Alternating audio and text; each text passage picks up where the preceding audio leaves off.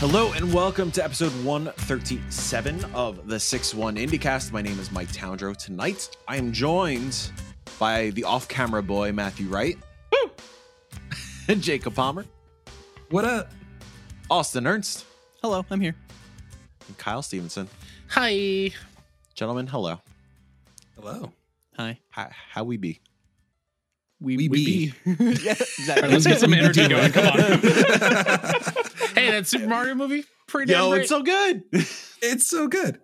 I might see it tomorrow, I don't I'm know. shocked how much I loved it. I'm Yeah. shocked by how, well, I mean, I'm not shocked, but how differing like the critic and the Yeah. audience score is. That's not shocking Yeah. now that I say it, but you understand what I mean. Yep. Yeah. I wasn't expecting like a 45 or whatever it is on Rotten Yeah. Tomatoes. No. Oh damn! Like maybe like a 60 something. Yeah, I expected like Sure, a lower not that. like a lower 60s type deal. Yeah. So is this everyone who loved the first Super Mario Brothers movie will hate this one? Everyone who hated the first Super Mario Brothers movie will love this one? Yeah, the Mario purists from Mhm. 93. Yeah. I've never I'm seen like, that I'm movie, out. and I'm okay with that. I wore out the VHS tape of that movie. I watched that You thing would. all the I got it on time. You DVD. would, Kyle. Hey, what is that? What does that Yo, mean? I have just- the I don't know. Steelbook Blu-ray. of I that know. I fucking want that movie. so Nice. bad. I just bought the DVD for $3.74. Hell yeah! Hell yeah. I want to It's too revisit much. it. It's too much. It's so good. See, John Leguizamo's been on like a Yeah. whole. He's boycotting. I love him. I love him so much. I love He's him. boycotting? He's also Yeah. he's Yeah. also he based his character from the menu off of Steven Seagal. I was like, I love you so much. Like I get, obviously, I get it. Like, washed like, up actor. please, like Latin representation in cinema. Sure, Mm-hmm. Mario Brothers are very Italian. Granted, Charlie Day and Chris Pratt, I don't think Right. are Italian, Uh-huh. but Right. but yeah, I just find it funny. Can, Fred Armisen, did he take you out of the movie a little bit when he started talking? I think because I was ready for it, Okay. it Does he didn't. play Cranky Kong? Cranky. Yeah, Cranky King? And I it's don't know, very- whatever it's called. It's very much just Fred being Fred. I He was doesn't do really a voice or anything. I was really Chris Pratt had more of a voice, which I will say. yo, like Chris Pratt wasn't bad. No. But here's Once you the get thing. into I it. think all the previews we saw, there was like no Brooklyn accent at all. Right. And in the movie, it's like full Brooklyn accent. Like, oh, yeah, he does have a voice. All right. Mhm. Yeah. This is They fine. did a hard left turn. He redid all the lines Uh-huh. like, oh no, I don't have a voice. I gotta redo it. Yeah. When Cranky came on screen, like I forgot it was Fred, but I knew like somebody said like Cranky Con took them off, like took them out of the moment or whatever. As soon as he started talking, I turned to Kelsey. I was like, "Imagine this was Larry David." That would have been that would have been casting. perfect. Yep. Yeah, what a freaking delight! Uh, Go see the honestly, Mario movie. honestly, Cranky could have been anybody else, and it's just like that was kind of the voice that's like, this doesn't really fit. Mm-hmm. That was like the only one I felt like that. Isn't the Yeah, movie I- like a crisp 90 minutes too? Like it's pretty Yes. short. Oh, yeah. Yeah. It moves. I like that. I like It that. It goes moves. fast. I thought Sonic went fast. This one went fast. Does it go 10-10 fast? I never Go saw what 10-10. fast? Oh, 10-10 actually gave me motion sickness. That movie went fast. honestly, it's not. It's pretty close, Matt. Mm. And how It's quick like- everything goes. Can't do it then. They like the characters meet. All right, let's freaking go. Let's go. on this Right. adventure. Don't need any We're like, oh, context. we're- We're all cool now. As soon as they started moving fast, though, I was like, okay, this is what we're gonna do throughout the whole entire movie. Uh-huh. That's fine. Mm. Yeah, Like, no, it was if you prepare yourself for it, it's fine. they'll have time to massage it for the second one. Yeah. Right. Also, Honestly- keep in mind, like it's the Minions studio. It's a Just kids wait. movie. Just wait until we get Right. to the third movie and the plot is like freaking extremely dynamic and we have all these character moments and it's like, oh my god, and Yeah. I'm crying in the club. I there were can't wait moments to I got get to choked that up. third movie. Oh. We talk about like all the Bowser's kids, and they're like, okay, Um, how were you born? And we're just like, oh, they The just showed up Koopalings. one day. They just showed up. We don't even know who the mom is. Do they Jake, they you, go you into get- the Mario No, it's Mario? okay. How his full name is Mario? Because that seems like a kid joke that I expected. They to did be not get in. into it. No. Yeah.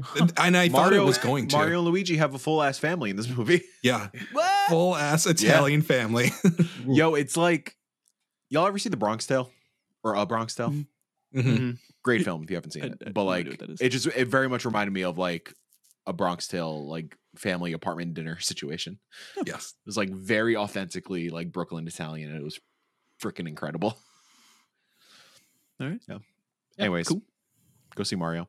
But we're not talking about Mario tonight. We're talking about indie games. Our first IndieCast back since PAX East. We're getting back into the rhythm of things. We might be rusty, whatever.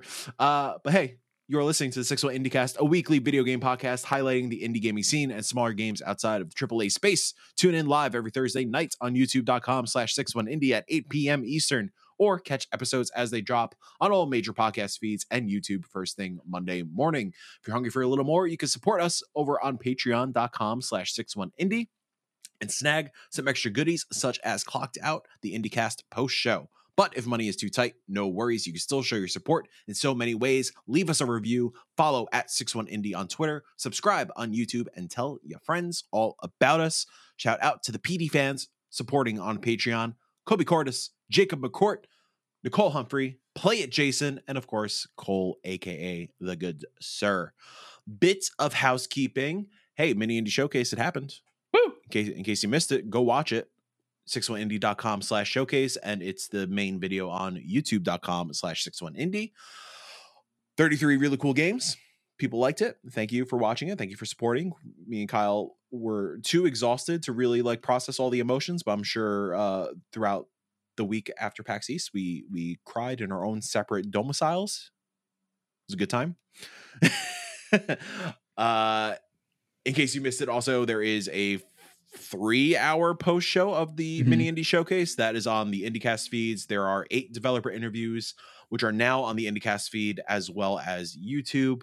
And of course, the PAX East, we have like 4.5 hours of PAX East content on the previous episodes. So go check all of that out. Thank you so much, Matt. A little behind the scenes thing. I would make Discord active on my phone so Matt can listen in live.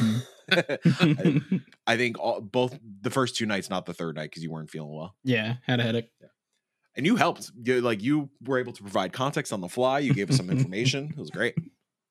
Well, those were rough nights. Rough yeah. nights. I think it's a good thing I wasn't there for the third night. Was Matt like the guy in the chair? Like Yeah. he was just like feeding you information? Mm-hmm. It's awesome. It was a good It time. was funny getting it in the back end when you're not even listening, and it's just Matt just typing in the chat, getting the notification. Jake checking his phone. What the fuck does this mean? And speaking of PAX East, both myself and Kyle were on 2 panels hosted by Jacob McCourt. Kyle was on video game trivia. I was on why the GameCube was the best console ever made. Mm-hmm. And those are up on YouTube. If you go to @Jacob McCourt on Twitter, you can find them there. I don't know where the hell those YouTube links are, to be honest. Please, Just go on. please spell out the YouTube link right now. youtube.com/watch V = 93 CXPXU6XPA. That's where you can find IndieCast episode 137, baby. Hell yeah, I'm gonna type that in right now. Moises Tavares Tavares in the chat. Yeah, Moises. Hello, damn. Moises. Indie games aren't even games. Wow. Anyways. Oh, Let's shut it down, talk- boys. It's nice. It's been nice doing Good it. run. That should not have got me as hard as it did, but it got me. It's a rough first episode back already. Anyway, speaking of episodes, let's talk about ID at Xbox. They had a April spring showcase over on twitch.tv/Xbox, a tiny channel over there. Kyle, I'm going to throw things to you because clearly I cannot speak like a coherent human being tonight. And you think I can? All right, let's go. Back in the game, baby. Kyle, tell me what Xbox showed off. Let's go game by game. Sure. I think there's a handful of stuff they showed. I know they did a deep dive on this first one. We'll talk about that one first. Vampire Survivors is getting an update called Tides of the Foscari. It's actually the second DLC for the game. It takes players to the rolling hills and wooded lands of Western Europe. I believe there will be 8 new characters. They were openly talking about 4 of them, about 13 new weapons, 1 new stage, 7 music tracks, and 20 new achievements. New weapons, like I think it was called flash arrows. Just really fast bow and arrow stuff. Some cool supporting magic like for faster projectiles and some area of effect attacks and whatnot. Looked fun. It looked like more Vampire Survivors and 8 new heroes and 8 new weapons and a bunch of new weapons. Like they know what they're doing. They know what they got. It's pretty special. My favorite feature that they were highlighting is they added animations. I saw they posted a really funny TikTok earlier that like they showed like them walking up to accept the BAFTA because they won Game of the Year at the BAFTAs, deservingly so. And it was that, and then Stitch like won a BAFTA, didn't even have animations. It's like good for you guys. That's wild. That's pretty cool. Yeah. Also, they were talking about like during the interview because I didn't get to watch this live, but I watched the interview in the background while I was working. They were talking about like there was a question about like where does this fit into the Vampire Survivors lore? There's Vampire Survivors lore? What the fuck are you guys talking about? I don't know. Jeez. Oh, how big is the first DLC stuff? Did they add a bunch to that as well? I don't remember. Granted, I'm not the biggest Vampire Survivors person. Yeah, I'm on the record saying that where other Survivors have ruined Vampire Survivors for me. Fair. But I know it's at least a map and one character, maybe. Okay, this seems bigger. Yeah, this does seem bigger. Also, it's out next week, April 13th. Yeah, so good for them. Yeah, good for them. And it's probably really cheap. It's probably a couple bucks. I'll buy it. Absolutely, I'll give it a shot. Every time Vampire Survivors comes up, I'm like, okay, I'll jump back in. And then I do 2 runs. I'm like, oh yeah, I'm not super into this. It was 8 characters, 13 new weapons, and 1 map. Oh, that was the last one? Mm-hmm. For the last one too? Oh, interesting. Yep. Wow. Okay, so they go hard when it comes to DLC. Damn. Okay, sweet. Cool. They also showed off a game called Omega Strikers from Odyssey Interactive. And the description they have on it says... You're going in reverse order. I am going in reverse order. Oh my god! Join the foot brawl when Omega Strikers officially launches on Xbox on April 27th. Smash opponents off the arena and score goals in this lightning fast 3v3 free-to-play game. Squad up with friends and choose from a growing cast of colorful strikers to sling slimes, toss tofu, and rocket boost to victory. Oh, this was shown at the last Nintendo Direct. Yeah, it's like an air hockey Windjammers. Yeah, like Air Hockers, Windjammers kind of. Air Hockers. Did I say Hockers? Air Hockers. I combined Windjammers and air hockey into one word, apparently. Air Hockers come in 2024. Yeah. That's ours, everybody. Don't take it. It's ours. Trademark. Well, I don't think we claimed it. Like, I don't know if it's good. Fair. I don't know. Does this speak to anybody? Like, it didn't wow me. It looks like it's like fun, but like, I don't know if I'll jump into it. A fun match. And put that on the back of the box. A fun match. No one's gonna give us anything next year. Air Hockers. Air Hockers. Open up the game. Fuck you. Another game they showed off at ID at Xbox called Little Guardsman from Hilltop Studios. In this deduction adventure, you play as Lil, an unlikely 12-year-old hero, covering your dad's shift at the guard shed and are tasked with deciding the fate of over 100 unique characters, sending visitors to jail, inadvertently zapping them to smithereens, or letting them go on their merry way are all part of the job. But be careful. Who you let through the castle gates will determine the kingdom's fate. I'm killing everybody. Did anybody see the trailer to this? I didn't watch the trailer. I'm looking at screenshots. It looks like an Austin-ass game. I was gonna say I've used this terminology before, but like Cartoon Network ass like art style. This looks like a Cartoon Network ass art style.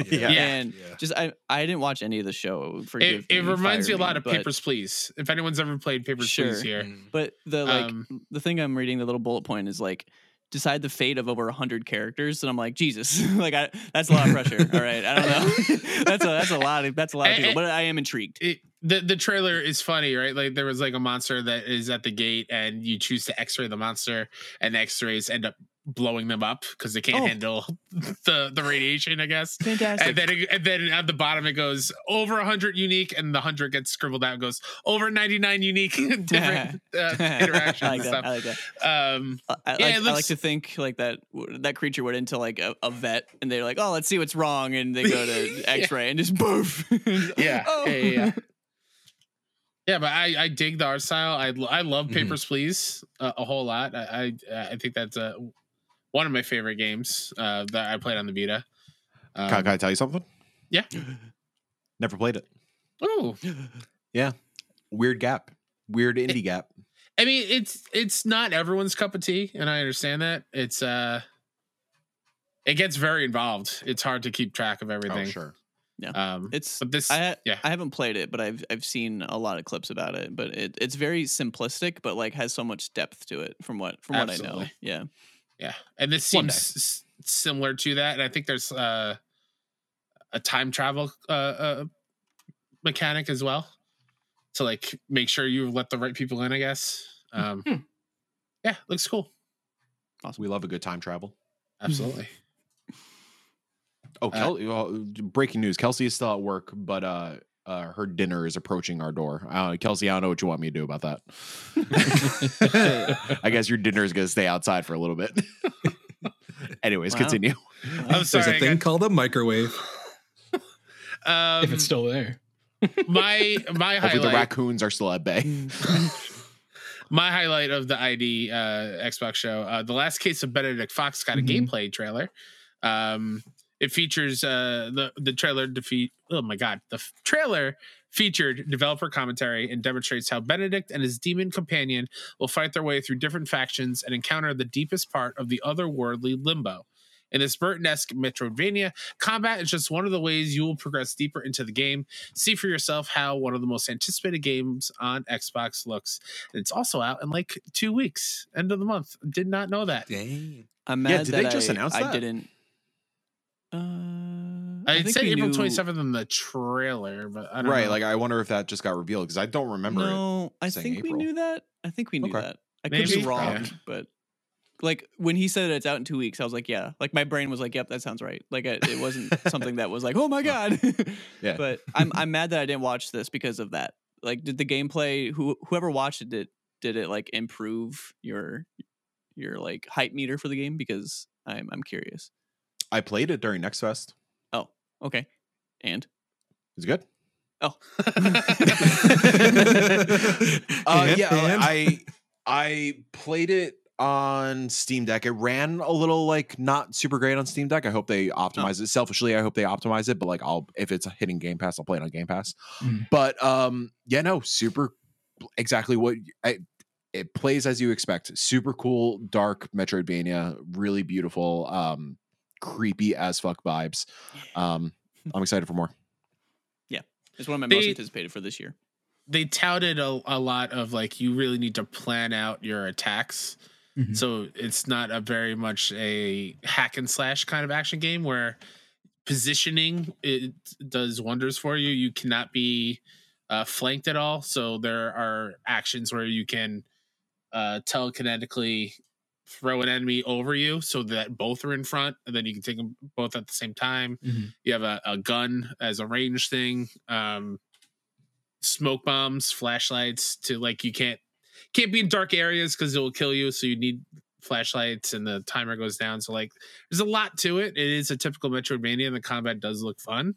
It looks cool. I'm shocked that the date was just kind of like thrown out there because this was kind of, I think, a bigger title for them for this year. And hey, God bless it coming out the day before Star Wars. Good luck, gentlemen. Good luck. I'm pulling for you. I will say, what you're kind of referring to with the combat, the combat felt more methodical than I thought it would. That was like the one thing that kind of threw me off, but not in a bad way or anything. It's just something that was unexpected that I think kind of got to get a feel for. But again, it didn't run the best on deck, so maybe it feels better on Xbox. Fair. Or not, just on PC. But yeah. Another game that was shown off at ID, the Carters 2 Turbocharged from Pixel Edge Games. Get ready to rev up your engines for the Carters 2 Turbocharged, the ultimate kart racing game coming to Xbox this year, featuring an exciting array of power-ups, challenging tracks, and a big variety of game modes for both local and online play. This game will take your racing skills to the next level, race to the finish line, and compete with friends and players from all corners of the globe. Sharpen your racing instincts and battle it out for the top spot in this adrenaline-fueled, action-packed kart racer. Sure. It was cute. Yeah, I mean, It's a basic kart racer. I mean, you can't really say that when, like Nickelodeon kart racing games exist and are garbage fires. Like, yeah, hey, I mean, maybe it feels good. Yeah. If it feels good, cool. Right. I mean, it's a sequel, so yeah, first one did good. Get that idea at Xbox jump. It's weird because I think Mario Kart has had that like market closed down for so long, but then exactly at the same time, there is totally room for another kart racer if it's done right. And I don't know how you do it right, if that makes sense, because of Mario Kart existing. It's weird. I have one answer to that, and it's Diddy Kong Racing 2. God, dude, imagine. But here's the thing: that's so Nintendo. I mean, like someone like I know, like Mod Nation was close. See, Mod Nation was close. When I was talking, that's the only one that popped in my head. Yeah. So like, I agree with you, but it still wasn't there. Exactly. I no, think. I agree. Yes. Yeah. I think we're all fair getting the best kart racer that's out there. Yeah. Sonic Racing Transform. That's not bad. That is the best kart racer out there. That's not bad. Isn't there a Disney one coming out? Yes. Am I wrong? Yeah. Oh, okay. Speedstorm, I think it's called. Also, I think so. Isn't there also a Lego one too? I'm curious about the Lego one. It's such a bad Is that title. a kart racer? I thought it was like a Forza thing. I could be wrong. Oh, if it's like a Forza thing, I'm all in. Okay. Yeah, Disney Speedstorm is this year at some point. 2K Drive, is that what you're thinking of? 2K Lego Drive. 2K Drive. Yeah. I think it's more like title. I think it's more like a Forza. More of a Interesting. Okay. There's also CTR. Oh yeah. Oh, see, I like CTR, but I like CTR for nostalgia. I don't like CTR for like quality of CTR game, to be honest. Yeah. CTR is a acquired taste. It's way I too like difficult. CTR. It's very difficult. Yeah. I just feel like if you're ranking them, I would probably put Mod Nation above CTR, honestly, in terms of quality. In terms of nostalgia, not even close. But Little Big Karting. Was that a thing? Yeah, that was a thing. Oh. Yeah, that was a thing. Oh. See, that seems like a really good idea too, but it's like it was a great idea. It flopped hard. Yeah, it's a great idea. I loved me that Sackboy game that flopped too. I think. Breaking news: Moises is seemingly reviewing the Carters too. So look forward to his review at some point. Oh, okay. Amazing. Hell yeah! Either that or he's talking about Dredge. Or Dredge, yeah. I hope it's Carters too. I really hope it's Carters. I need to know.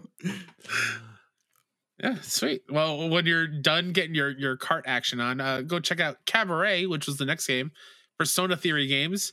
Cabaret is a visual novel about a boy cursed into a monster.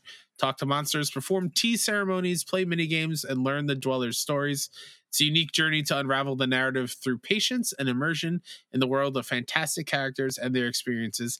Out now on Xbox. Hearing a lot of buzz about this. Yeah? Yeah. Apparently good. Oh, all right. Probably something we need to check out. Sure. Art style looks amazing. Yeah, it's fucking beautiful. I don't have patience. So the fact that patience was in the thing, I'm like, nah. Yeah. Mm-hmm. Yeah. I'm with you also. Moises clarified Dredge, not Carters. Damn. I demand he also review whatever the hell Carters 2. What it was called? Moises, the paste readers need to know about Carters. They gotta know. They need a retrospective of the first and the second one. Man. See, it's called Carters 2, and if you would ask me if there was a Carters 1, I'd be like, I really don't know. Maybe they pulled. There probably isn't. Game or whatever. They just started. They just started with Carters 2. Oh my god! What was it? Thank you. Yeah, I was like the third. You skipped this. Yep.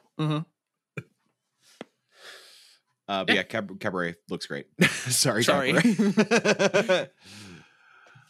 Homestead Arcana from Serenity Forge and Skybound Games was also shown off.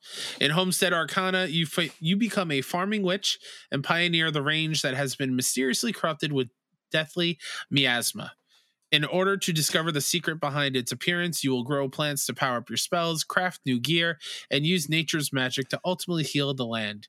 Throughout all this, you will be aided on your journey by your trusted familiar Huckleberry, voiced by Yuri Lowenthal, who will be presenting this gameplay walkthrough of Homestead Arcana. Coming to Game Pass on day one, fans can pre-order or pre-install Homestead Arcana today. Serenity Forge doesn't miss. Say that again, I'm sorry. Serenity Forge. Banger of studio. They don't miss. Name some of the other ones, because I'm blanking right now. Doki Doki Literature Club, baby. Okay. That was the main one. Okay. I haven't put more into that other than the first chapter because I got way too freaked out.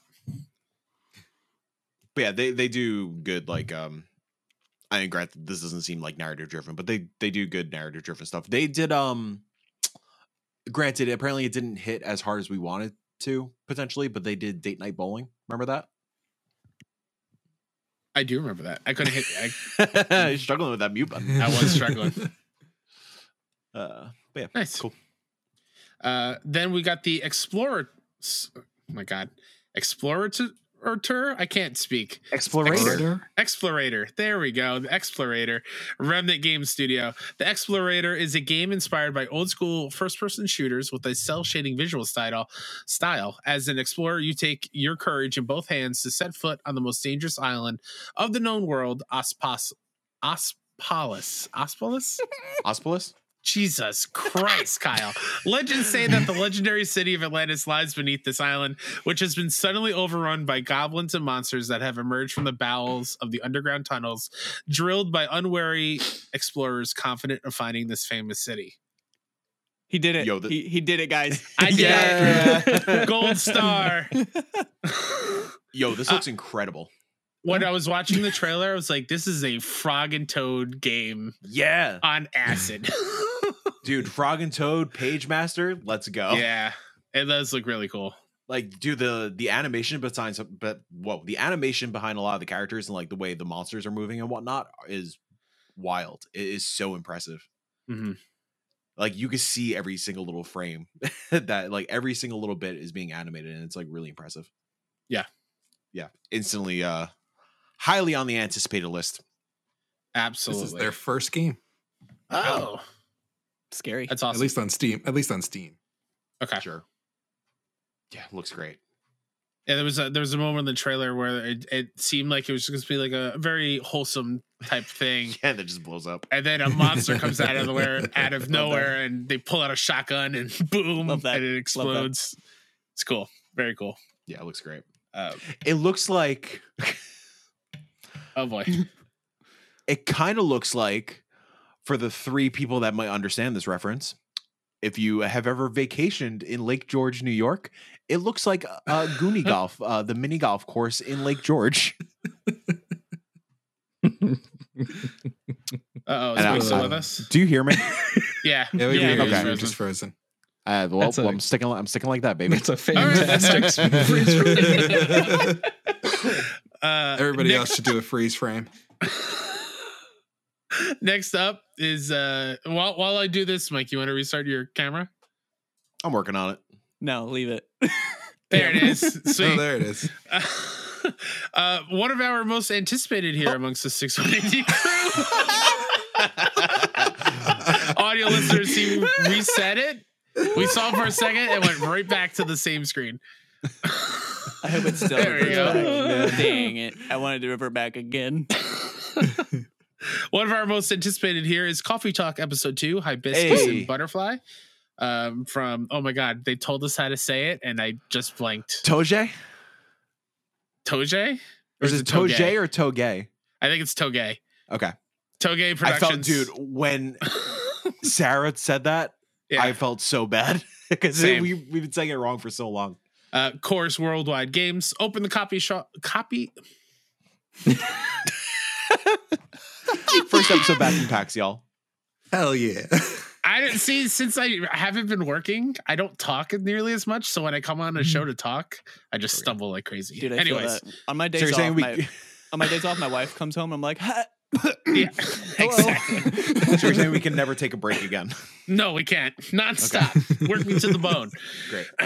Open the coffee shop doors once again in present-day fantastical Seattle, where memorable humans, quirky orcs, business-oriented succubi, and other mythological denizens coexist. In Coffee Talk Episode 2, Hibiscus Butterfly, be the best barista you can be as you serve warm and comforting drinks and lend a much-needed ear to a whole array of customers. Encounter familiar faces and a few new ones too, as you improve their moods with your wonderful concoctions and a delightful latte art, all to the sound of chilled lo-fi beats. Matt, take it away. That's it. I don't know what that means. Kyle, in your defense, those are a lot of big words that you're nailing eventually. Thank you. Those are some complicated wordplay there. Yeah. Kyle, you're crushing it. I'm not, but thank you. I can't wait for this. Mm-hmm. Coffee Talk Episode 1, as we have talked about many a times, one of the greatest narrative games ever created, I would say, at least in the past decade. Mohammed Fahmy, rest in peace, one of the best narrative writers in modern gaming, or throughout the industry of all time, I would say. Granted, I don't know if Fahmy was directly involved with Episode 2, but I'm sure a lot of his spirit and obviously a lot of his characters are going to be involved with this game. And just really excited to get back in that world and probably feel a lot of soul crushing feelings, along with probably the best soundtrack of the year. Right. Very excited. Matt, do you think we get into, no spoilers for Coffee Talk Episode 1, go play Coffee Talk Episode 1, but do you think we get into some of that like end stuff? Do you think it's like a continuation, or are we just doing another day at the coffee shop? Yeah. I kind of hope it's not the main focus, but Same. Maybe like hopefully it's just a background thing. Yeah. And Matt, whenever this goes on sale, what are we going to do as soon as the vinyl gets announced? Buy it. Yes, we're not going to fuck this up again. That has 1 and 2. I already have that pre-ordered. Yeah, I got to get that. Yeah. I think Amazon has it, right? If it's still available, yeah, they did. It's still available. Okay.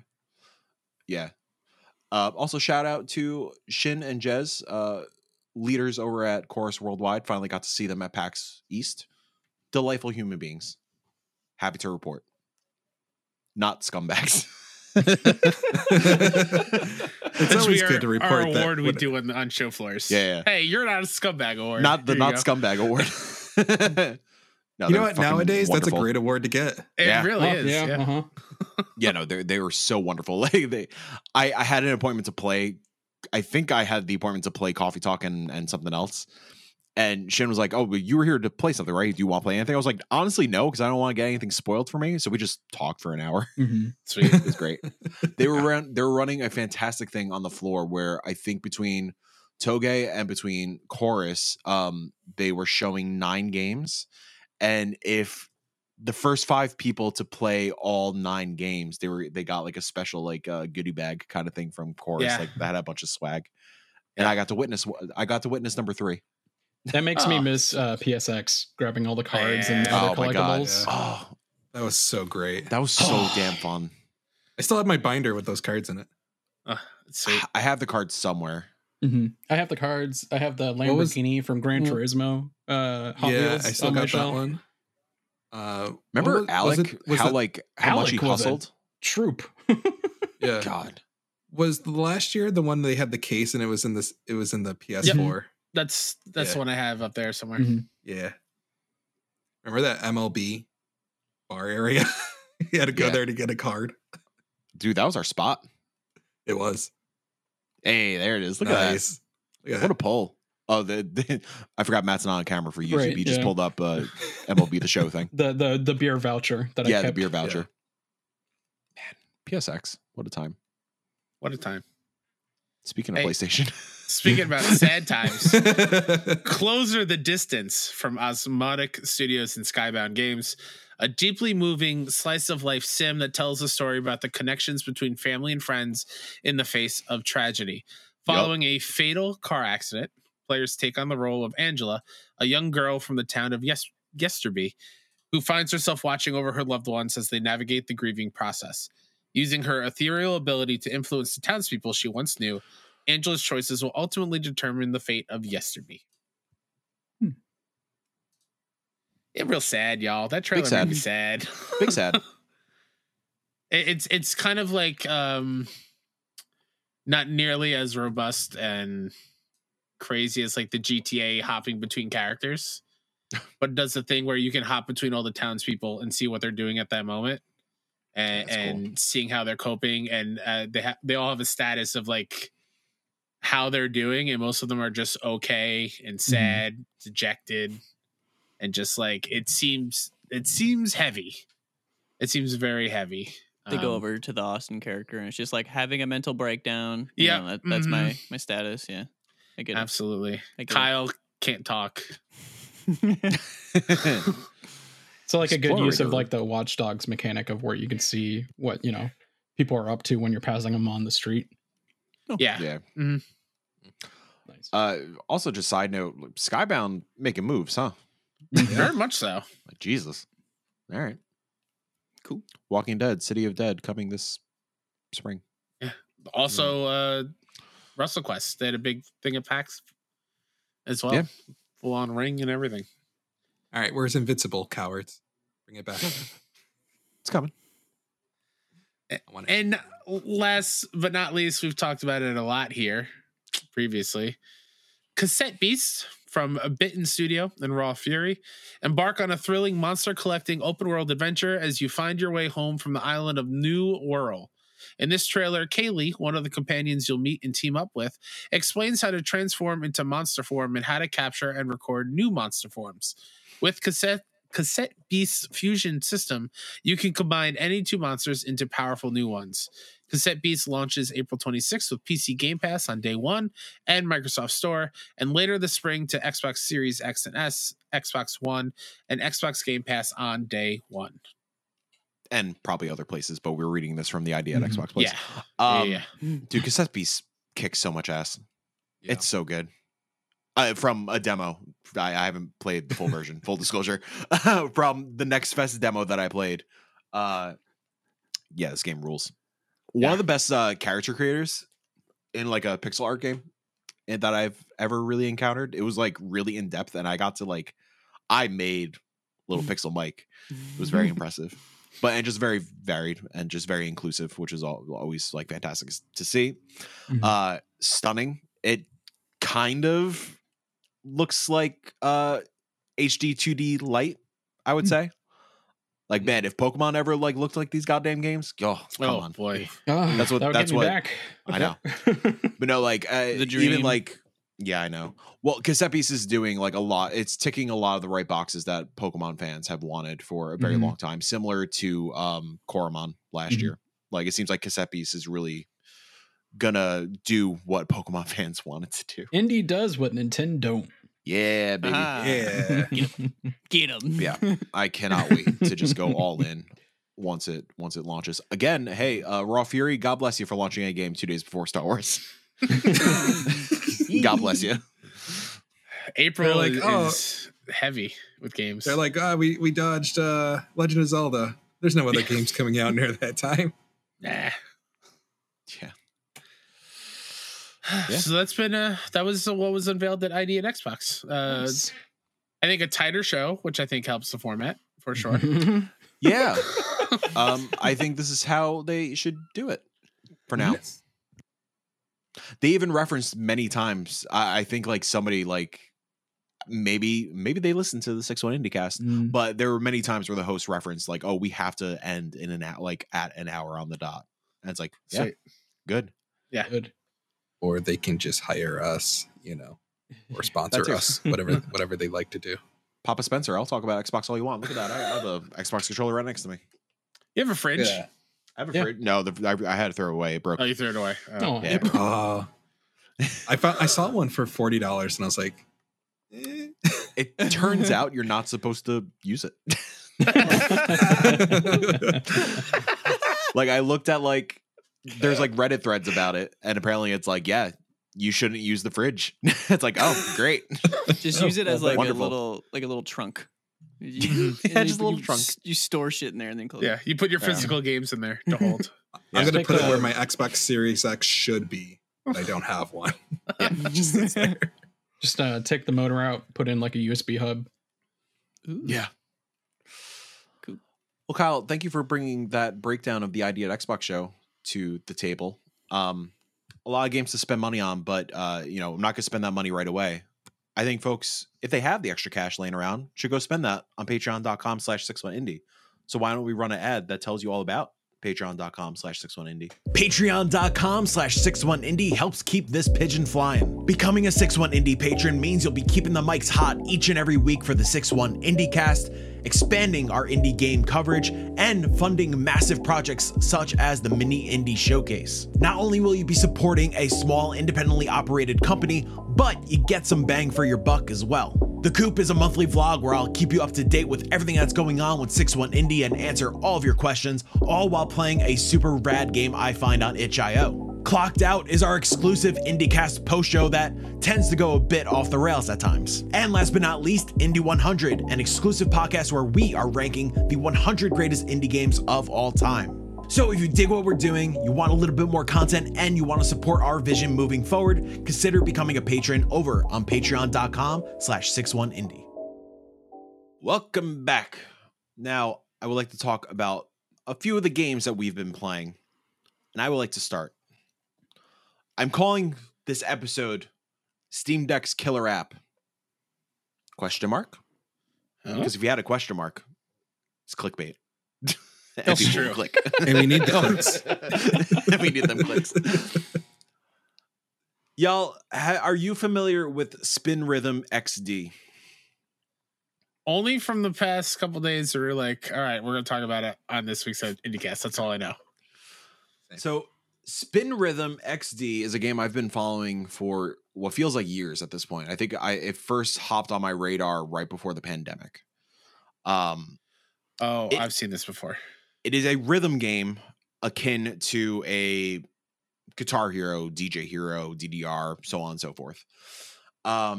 Came out on early access, I want to say last year. I hopped into it. It came out into early access 2019. So yes, it was pre-pandemic that I heard about this. Back in the day, before I was a deck boy, wasn't really a PC person, so I was just kind of patiently waiting to see if it ever would come to a console. Mm-hmm. Once I got my Steam Deck, I saw Spin Rhythm was on sale. I was like, oh, I see that apparently it works well on Steam Deck. Let me go give it a shot. I picked it up, played a few rounds. We're in that busy like game of the year time, so I only got to play a little bit. Launched into 1.0, I think PAX week, and I picked it up as soon as we got home from PAX. I updated it, and because obviously I picked it up and early access free, blah blah blah blah blah. I updated it to 1.0 right after PAX, and y'all, easily my game of the year so far, and I don't know if anything's going to pass it. And This thing feels incredible on Steam Deck, and I can't imagine playing it any other way. So I was going to ask you, because I remember seeing the trailer. I think it was at PAX one year. Maybe I tried it and I sucked real bad. It looks incredibly hard to play. I agree. And that's what made me so trepidatious about it. Okay. Is it not as hard as it looks? So yeah, we'll kind of like go through like the mechanics and whatnot. So when you look on the screen, it looks like a Guitar Hero runway or a Rock Band runway. You got essentially 4 notes, kind of. You have it's 4 blocks, but it's really just 2 colors. You're red and you're blue. There's multiple forms of input that you have to like kind of react to the song with. There are, we'll call them gems. I know like that's the Rock Band terminology, but we'll call them gems for the hell of it. There are the small gems, which kind of look like hammer-ons from Guitar Hero and Rock Band, and then there's larger gems. The smaller gems, you are turning your I don't know how to really describe it, where like the threshold is, I guess, like where you would hit the button on a Rock Band or a Guitar Hero. The input for that is that, obviously, given the name Spin Rhythm, you are spinning it left and right. For the little ones, all you have to do is line up the color. So like if the little ones are coming to, like blue little ones are coming, all you have to do is line up the blue block to get them in the right lane. The big blocks is where you would tap, like I'm assuming on a mouse, it would be clicking the mouse or pressing A on a controller. And then there are highlighted lanes where you have to actually like spin left or right. Like there's arrows pointing left and arrows pointing right, and you just spin. So like I think like on a controller it will be a joystick. And then there are, and the higher difficulties, they add green bars, which would be like kind of in Guitar. I think they introduced it in Guitar Hero 4, where it's just open chords where you just strum without hitting the button. On controller, it's just shoulder buttons, so you would hit like RT to hit those like bars. Again, that's only in the higher difficulties. And then finally, there's notes that you would hang on to. So you would click the button, and then you would kind of like drag it from left and right to follow the melody, I guess, in certain songs. So yes, a lot of mechanics. Why this works so well on Steam Deck is because Steam Deck has that little trackpad, and that trackpad works so fucking well for all the inputs that I just described. I was going to ask why the spinning and everything works best on the deck, and it now makes sense. It's because that trackpad is so intrinsically like, it's so perfectly sensitive and tracks your thumb to the T, where if you're trying to do it with a thumbstick, like you can use the thumbstick on the Steam Deck if you want to, but it moves way too slow. Like it does kind of like that ramping thing where like it'll go a little slow and then like speed up. It's not accurate enough. Yeah, acceleration. It's not accurate enough. Whereas if you're just tracking with your thumb, you could literally just use your thumb and it follows it. Like there's no latency, there's no lag. It just works. So that's great for the little gems where you just have to line up the lanes. For the big gems where you would have to tap an A or do a mouse click, you just tap your thumb. You don't have to like press in. You don't have to press any buttons. You just tap. It's like a touch screen in a way, and it works so well. And what's great also, it doesn't penalize you if you lift your thumb and put your thumb back down. It's just as long as you put your thumb down and tap along to the big gems, you're good.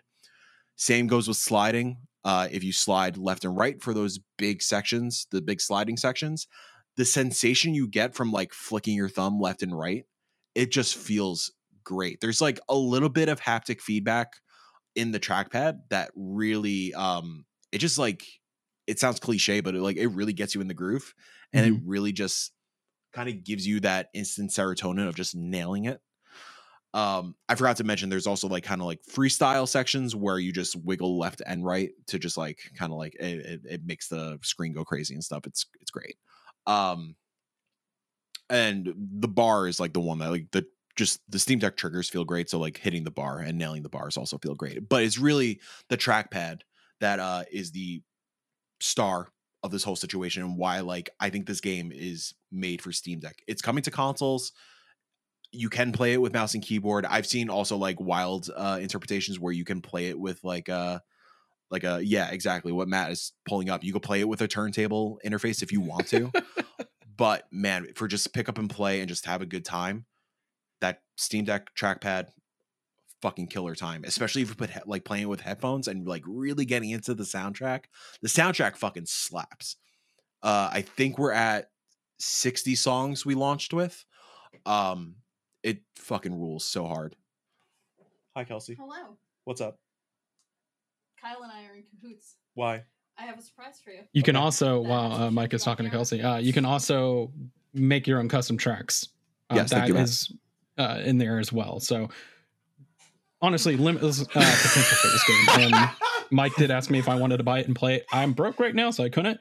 But after watching that 1.0 trailer, this game's up my alley. This game looks fantastic. So audio listeners don't understand what's happening. Kelsey wanted to surprise Mike on the podcast with a tattoo, and I have it on the big. I have it just Mike's camera, Kelsey, if you want to show it closer. Oh, she can't hear me, so you can relay that, Mike. He says if you want to show it on camera, if possible. I don't know how. It's on her. Yeah, it's a Shy Guy unmasked, but it's Mike's face. It's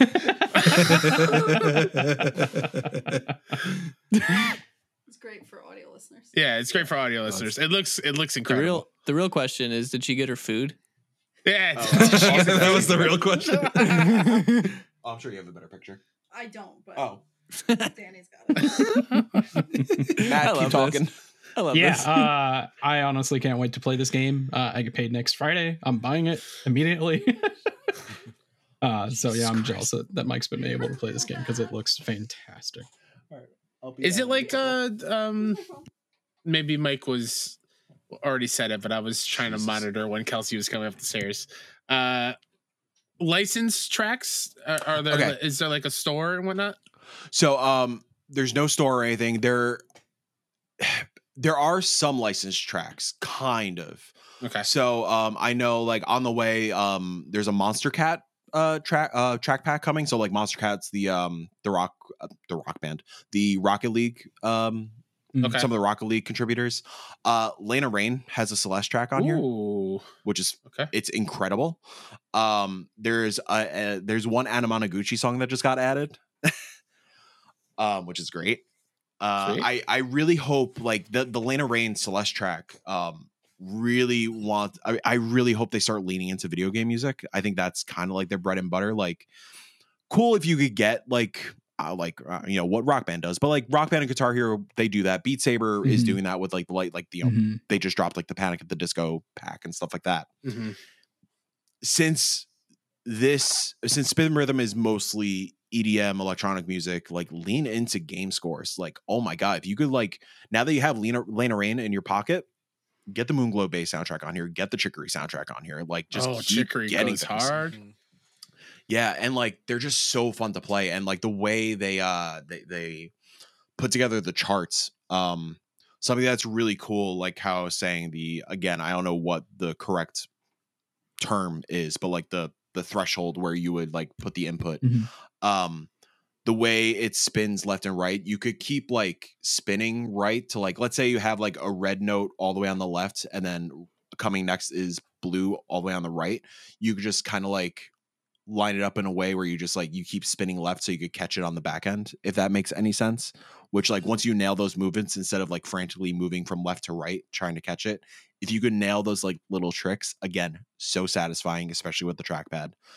And the way it charts it, sometimes there will be a wild strain of like rapid blue notes, and then like immediately a wild strain of rapid red notes. And again, the way the charts are built, because they're built with like really like with gameplay in mind, obviously, and like really done with care, they'll just like organically flow into one another without you having to really do anything. And like, even though you're not doing anything to nail those notes, you still get that instant feedback of like, and that serotonin boost of like really nailing like a 50 note string that it looks difficult as it's coming down the pipeline, but because of how the charts are crafted, it just like, yeah, it just feels organic and natural, and just like they know what they're doing.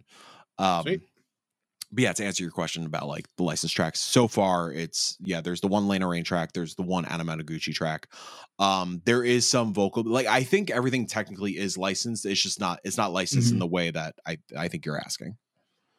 I think there's a couple like original Spin Rhythm tracks, but most of it is just like outside guest composers and artists and whatnot. Yeah. You know who I want on this? Who? Laserhawk. Oh fuck yeah. Yeah. That'd be dope. Yeah, like hopefully, like it's wild. Like this game right now, overwhelmingly positive on Steam. With the reviews, over almost 3,000 reviews. It's like at like a 98 right now. And like I hear nobody talk about this game. Like obviously it has an audience, but like I'm shocked that it hasn't really broken through. Aaron Cini texted me yesterday, or I texted him happy birthday. He was like, hey, if there's one indie game I need to pick up, what is it? I said, oh, do you have a Steam Deck? You should get this. And then he, when I tweeted about the episode yesterday or today, he was like, yo, thank you so much for putting me on this game. I was like, yeah, I know. Like legitimately, I think this is like the Beat Saber for Steam Deck. That's awesome. And Kyle, you would like inevitably when you're on it, like, oh my god, this is your fucking jam. There's nothing like a good rhythm game. Seriously, and especially something that's doing something different and doing it in an intelligent manner. Yeah, and I didn't even get to talk about like kind of like the progression and stuff. Like it does like the Guitar Hero thing where like you start on easy, and like for example, like referencing Guitar Hero, like easy, you know, it's the first 3 notes, medium the first 4 notes, hard 5 notes, expert 6 notes. For Spin Rhythm, I haven't played it on easy. I started out right on normal, but on normal, it's just like the tapping and the keeping track of the little notes, and then some of the spins. Hard, it obviously like speeds the lane up a little more and adds more notes, but then it starts adding in the beats. So like with each difficulty, it adds a new mechanic to it. And what's great is that the first track in the lane is a tutorial, and the tutorial adjusts itself to the difficulty, so you could keep replaying it and practicing if you want to. That's awesome. A shit ton of accessibility options, which is great. You could slow down things. You could change all the colors. You could change any color you want.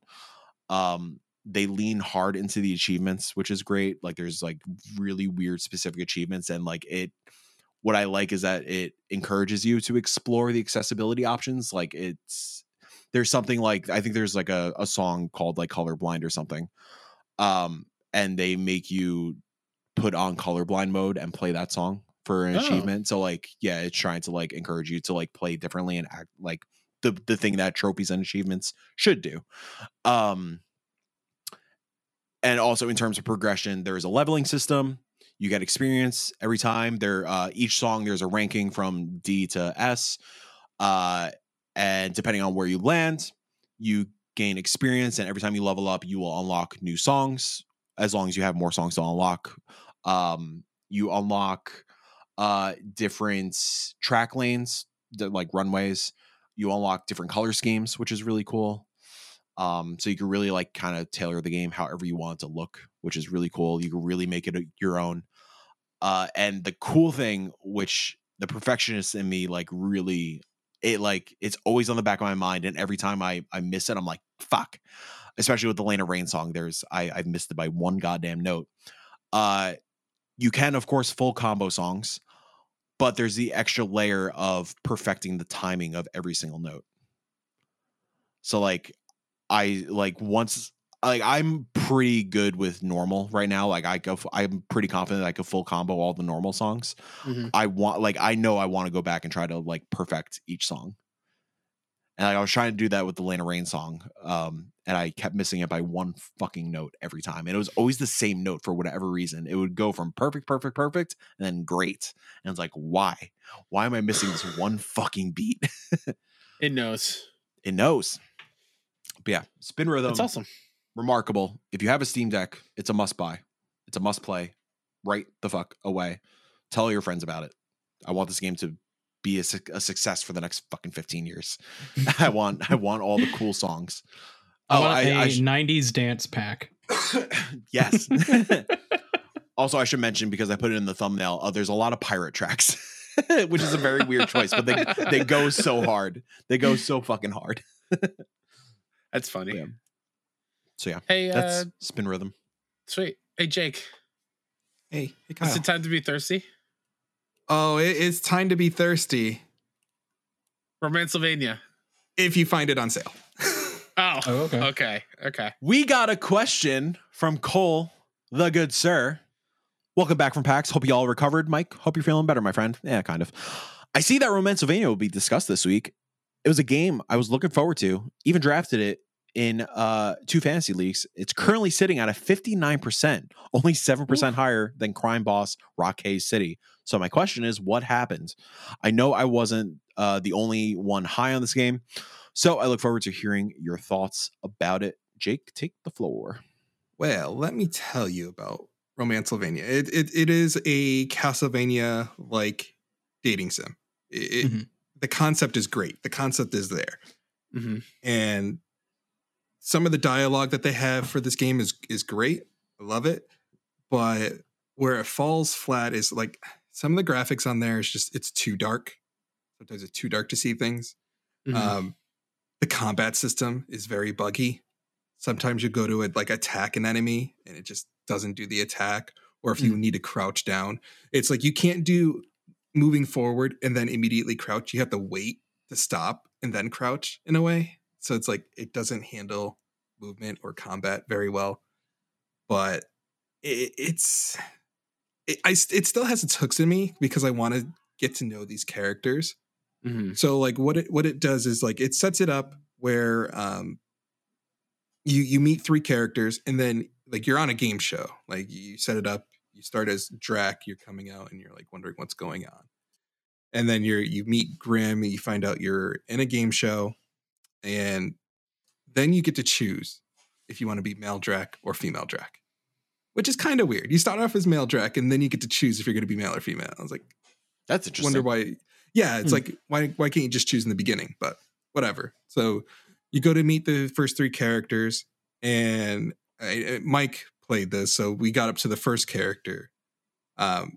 As soon as you meet all 3 characters, you have to vote one of them off. And it's like, and you're just like, oh, okay. So you vote them off. Come to find out later, upgrades are designed where if you build up your relationship with certain characters, then you could purchase those upgrades for like weapon damage increase or any other things that are on there.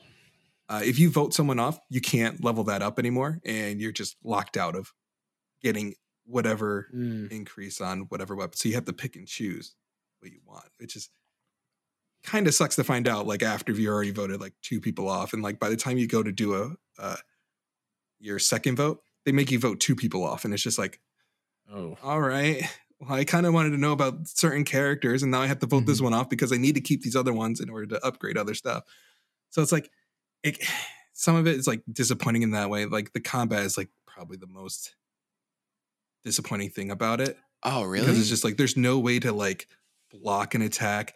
Sometimes there's like an enemy below you, and because of the way their attack goes, if it's like going a full circle, it can hit you through the wall, and there's no way for you to like dodge that. It's just some of the movements clunky, but like I still want to know about certain characters. Like PSL is this pumpkin woman. Pumpkin spice latte. Is that what that stands for? Yeah. Yep. But it's spelled PSELLE. Yeah. Honestly, I think that's my favorite character that I've met so far. Like Medusa's great. PSL is my favorite, but I want to meet more characters. Like one character I voted off. Like I wish I didn't have to, but I needed to keep the other character. Are you male Drac? No, I am female Drac. Okay, I was going to ask how the voice of the 50 Shades of Grey main character is, because he voices the male Drac in the game. Yeah, funny story for folks who don't know, we mentioned this on a show previously, but the voice actor for male Drac is the voice actor for the audiobook version of Christian Grey. Yeah, in 50 Shades of Grey. They knew exactly what they were doing. They knew exactly what they were doing. 100%. Yeah, 100%. They had one person on the want list for that role, and that was it. They will take no no's for an answer. It's funny because when you're picking your character, you can keep the male voice on the female character. So that's nice. I could have kept, sure, 50 Shades of Grey on there, but I didn't want to. Yeah, I think it would have thrown me off just a little bit. But it sounded fine just from the dialogue. Okay. Yeah. I don't know if the dialogue changes between male or female, but I'm sure it stays the same. All right. I mean, that's a bit of a bummer. Yeah, it's a bummer. I still want to check it out one day, but I highly recommend checking it out. Not for $25. Sure, because the writing seemed like really good. Right. Like that seemed like the selling point. Yeah, it's great, but it's just I can't justify the full price based off of this combat being buggy and just some of the graphical issues with it I've had. It's a bummer. But definitely check it out like down the road. If it's like $15, go for it. Cool. Well, Mike and I are no stranger to buggy Castlevania-like games. Which one are you referring to? Bloodstained for the Switch. Yeah, there it is. Block that from my memory. Yeah. Great on PlayStation. I keep seeing that game for sale on Switch. I was like, nope. Stay away. Well, something we could finally talk about because it's out today. Raven's Watch. Early access. Hey. Early access is out today. Yeah. Another mini indie showcase jam from the Curse of the Dead Gods team. I believe. Yes, thank you. I believe. Oh, I'm sorry, Pastec publisher Nacon. Yeah. I believe myself, Kyle, and Matt have played it. Mm-hmm. Cool. Kyle, tell me a little bit about Raven's Watch. What is Raven's Watch? Sure, it's been a bit, but it is old folktales and legends, such as like Beowulf and the Big Bad Wolf from Little Red Riding Hood, and other legends of folktales, I guess. And it's a roguelike action game, and heavily inspired or heavily in the co-op mode. So like playing co-op is probably the way to go because characters enhance each other, I guess, and it's better, I think, in co-op. Yeah. And it's a fun time. It's beautiful. Yeah, it's weird to finally talk about it. It's been a while, so like I know that's the thing. So like my favorite that I played was the Pied Piper, where it's a flute, and then you just attack by sending rats out, and every character has their own like specials and different types of movement. Like Mike played as Aladdin, I think, for a little bit. Yeah. And they all felt super unique, which I love. They don't feel samey. Yeah, it's cool. I like these folktale kind of stuff. Yeah. You kind of referenced it already, like roguelite, top down, whatever. Think Hades.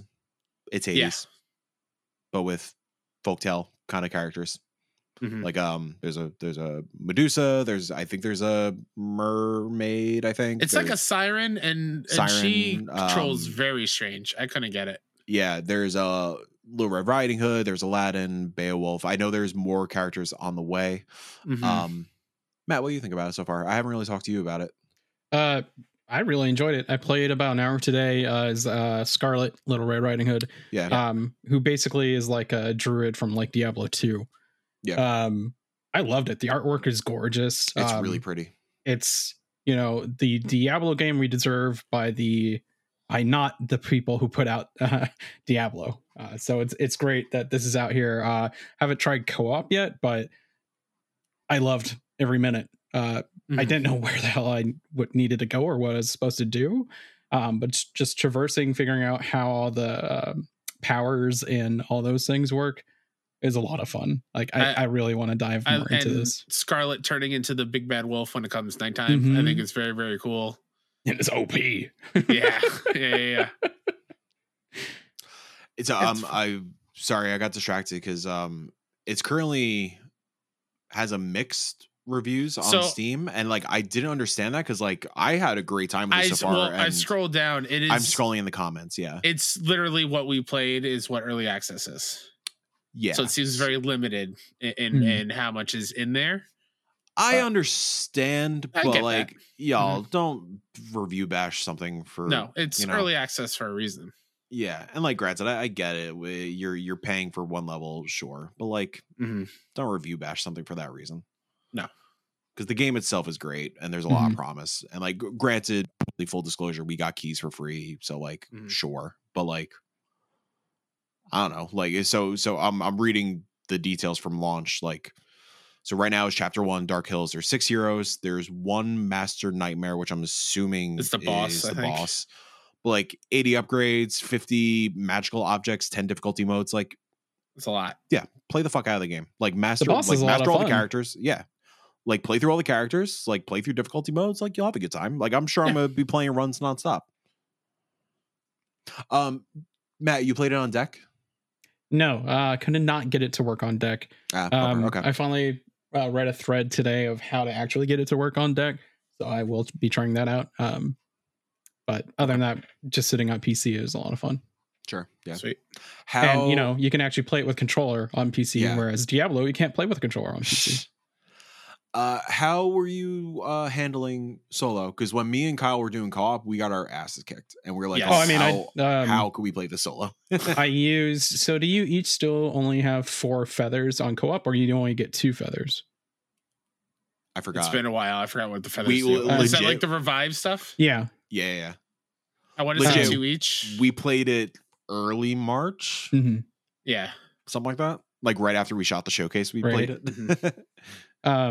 Yeah, I died all 4 times during the boss fight. Like that boss has a lot of health, so that's definitely where like co-op's going to come into play, because playing that solo would take a long time to whittle that thing down. Interesting. I would imagine for co-op, 4 feathers, everyone gets 1 as a revive, probably. Cool. Yeah, I'm excited to play more. It seems like it's eventually coming to console when it hits 1.0. It seems like in spring, we're getting more abilities for the heroes. There's a new teleport system, new magical objects, and then a new hero. Summer, new map, new enemies, new boss, new NPCs and quests, new upgrades, and Chapter 2, which is the second stage. And then it says coming next. It doesn't say like 1.0 or anything, but Chapter 3. Okay, so it says end game. So Chapter 3, end game, and then more heroes, more enemies, bosses, yada, yada, yada. Nice. So it seems like a total of 8 characters. I think there's 9 slots on the character so maybe it's slot. 9. Yeah. Okay. Cool. Yeah, I'm excited to check out more. Austin, tell me about Meg's Monsters. Or Meg's Monster. Singular. Singular monster. Thank you very much. Thank you. Sorry, my y'all apologies. with yeah, thank you. Like y'all with Raven's Watch, I played this game like a month ago. Like it's been a while, and I was playing it for quote unquote review, but I was like, at the time I was really busy, and I've still been really busy, so I was going to do like a podcast review, so I didn't have to write it out. And then the Ms. happened, where the showcase and all the work and all the packs and all that just kind of happened. So I was like, I'll just wait until we're good to go, and I didn't think it'd be this long. So here we are. But it's been a minute, so forgive me.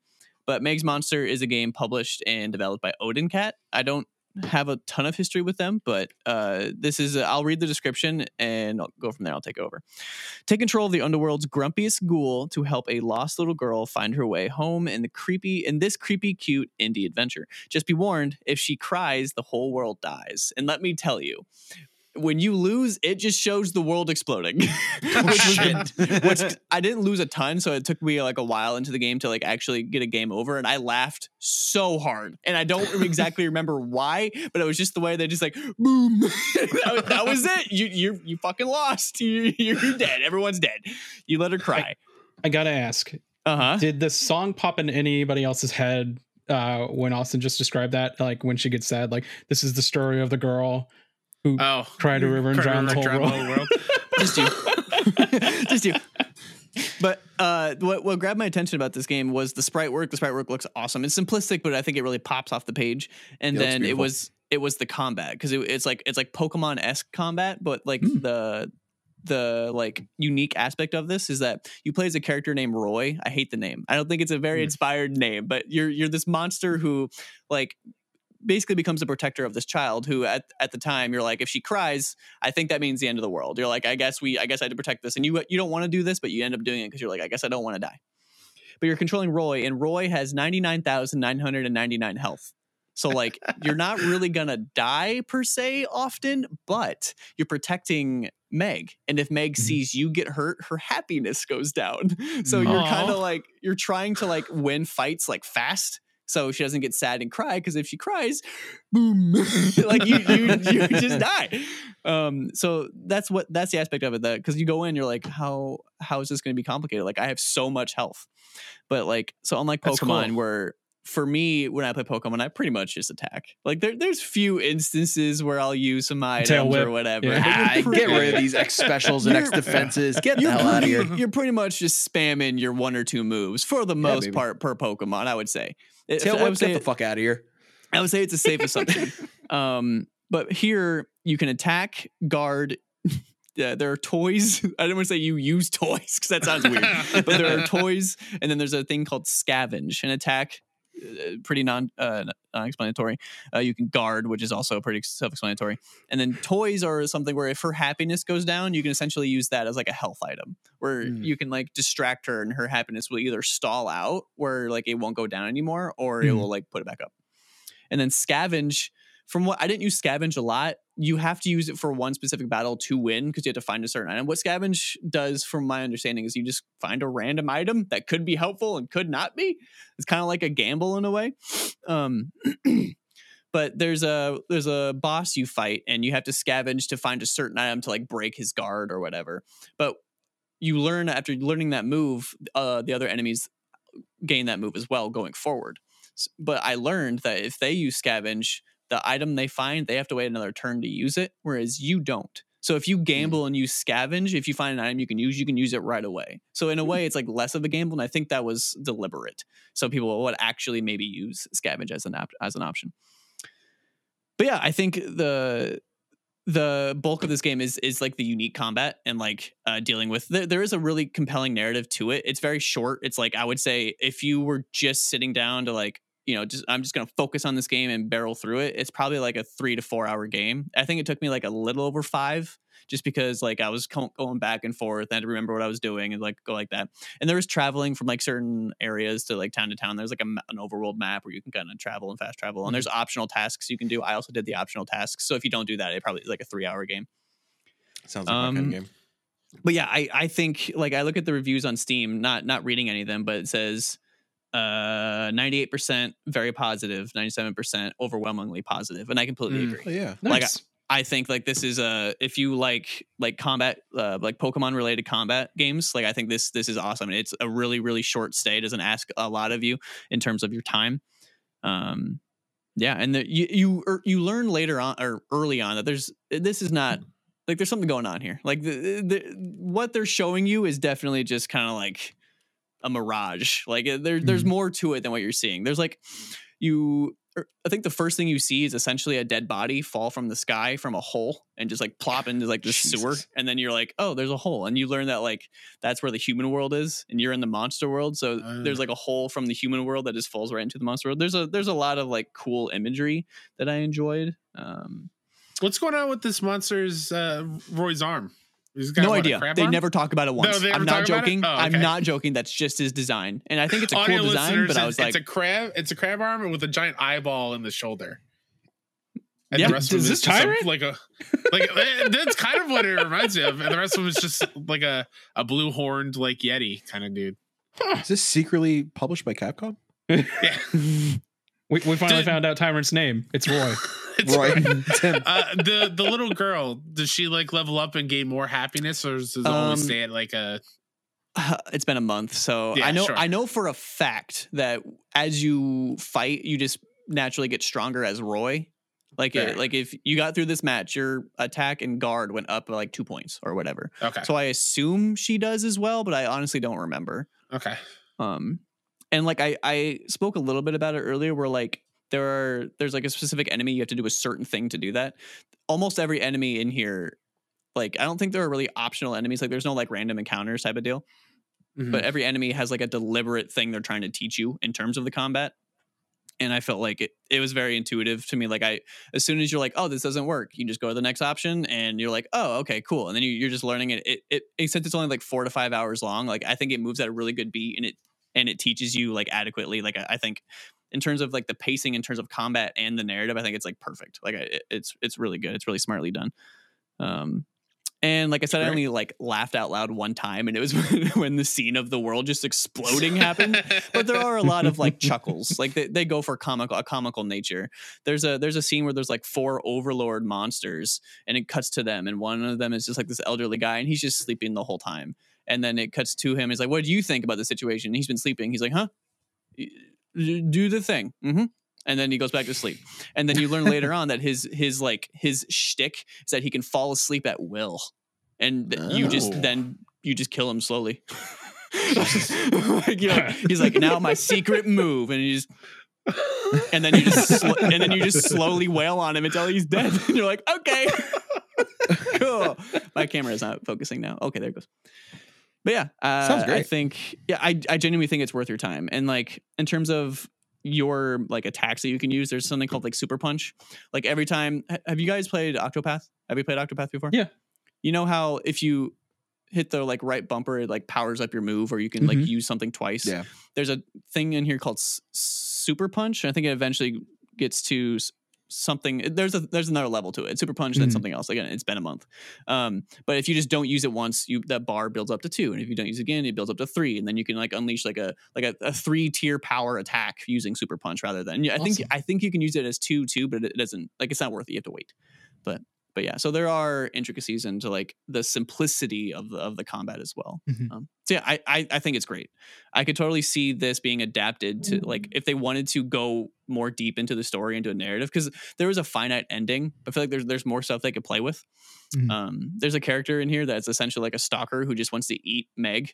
He's just like starving. He's like, I must get her. And at one point you're just like, staying away from that guy. All right. But then the story makes you go to him, and he is creepy as shit. He lives in a cave, and he realizes that he can eat people. And he's like, that's all I want to do is eat people. And you're like, okay, this guy's crazy. All right, cool. Yeah. But I think it's definitely worth your time. And like pretty much every aspect. If I had to like do one knock, I would say not all the dialogue. And the dialogue is all done with like speech bubbles. Like there's no actual VO. That voice I just did, I don't know why I did that, because I just imagined that's how he would sound. Very impressive. Yeah, no, thank you very much. Yeah. Some of the lines are very cringy, and I wouldn't say it's often, but from what I remember, when it's cringy, you're like, oof, like that anything would have been better than that. But again, it's not often. It's just a few times you're reading it and you had to kind of go, they did not just write that. Like there's no way that was what the final thing that they went with. But that's like the only thing I can even remotely think of that's like a knock against it. So okay, it's great, worth your time. Cool. Sweet. Glad we all played great games. All of us. Yeah. All of us played great games. Every single one of us. And every single one of us. I genuinely had more notes. Like I have bullet points here that I was going to go for, but some of them I don't even remember what the heck they are because it's been a month. Like I genuinely have no idea what this means. It's kind of the cliche post-PAX episode. It's like it's been so long, y'all. Like one of my things is like something about the junk you find. I just put junk's funny. What does that mean? I mean, yeah, you're right. Junk is funny junk, guys. Funny junk.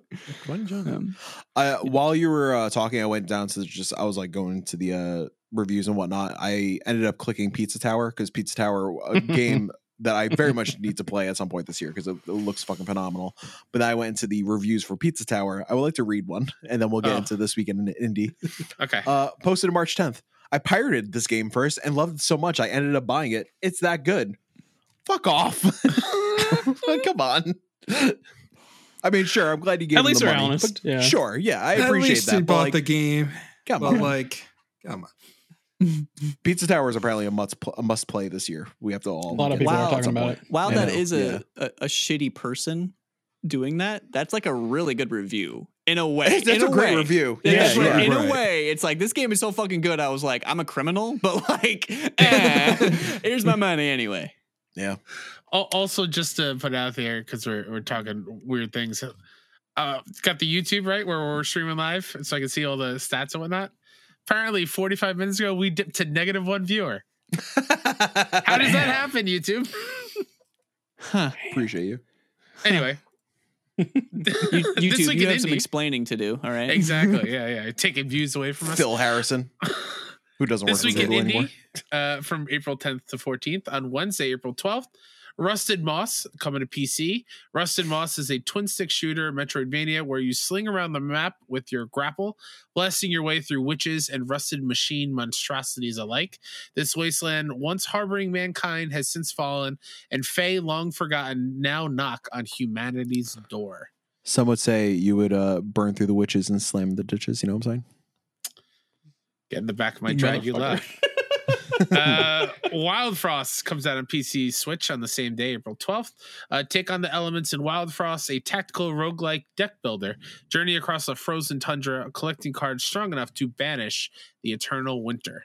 This is Chucklefish's new joint, published, not developed, but it's a Chucklefish joint. Why does that sound so familiar? Isn't there already a game kind of like that? Wild Hearts is one that came out. There are a lot of games like that. Okay. Yeah. Hey, yeah, deck builder. Okay. Yeah. Thursday, April 13th, Hunt the Night on PC.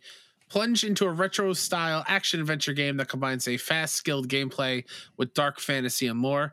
Play as Vesper, a virtuous member of the Stalkers, and explore the vast world of Medram, filled with ruins and horrors. Maybe we'll talk about it next week. Wink. Next wink. Wink, wink. Next wink. Wink. Continue. Hold on, let me week. Oh, there it is. There it is. We need to gift that so we can use that whenever we do sneaky things. Kill It With Fire, VR, PC, PSVR 2. The spider, usually hairy, often poisonous, and always up to something. Take your arachnophobia to new heights and kill it with fire VR and deal with spiders by any means necessary. That sounds like they don't want anyone with arachnophobia to play that game. Well, hold on. Listeners, when Kyle said usually hairy, not 6'1" hairy. Oh, No, it's not usually that hairy. No. Yeah. I wanted to Also, virtually kill Harry with fire, you know. virtually. That's how Justin feels. Yeah. You played this? No. I wanted whatever to. reason, yeah, maybe that's why. I think this was like one of the first games that we were like, you want to review for 6-1. I put it into like the Discord somewhere where I was like, I'm open to reviewing this. I think I ended up getting a code for something else, but yeah, something happened. For some reason, this in VR sounds really cool, and I can't put my finger on why, but yeah, I feel like this in VR would be kind of fun.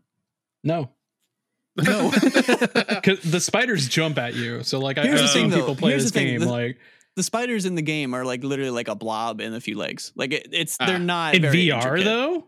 That doesn't matter. I guess, but man, something just jumping at you that you didn't see. They have to put the grounded thing in there where you can like there's a slider where you can like now it's just a blob. Yeah, if it was cats, I'd play it. Quick side tangent. If it was cats and you're killing cats with fire. Quick little side tangent. No, it's not fire, it's water. Oh, this won't be quick. Towards the end of last year, I played through Evil West. It's the fucking AA or like Xbox 360s third person shooter. It's a good time.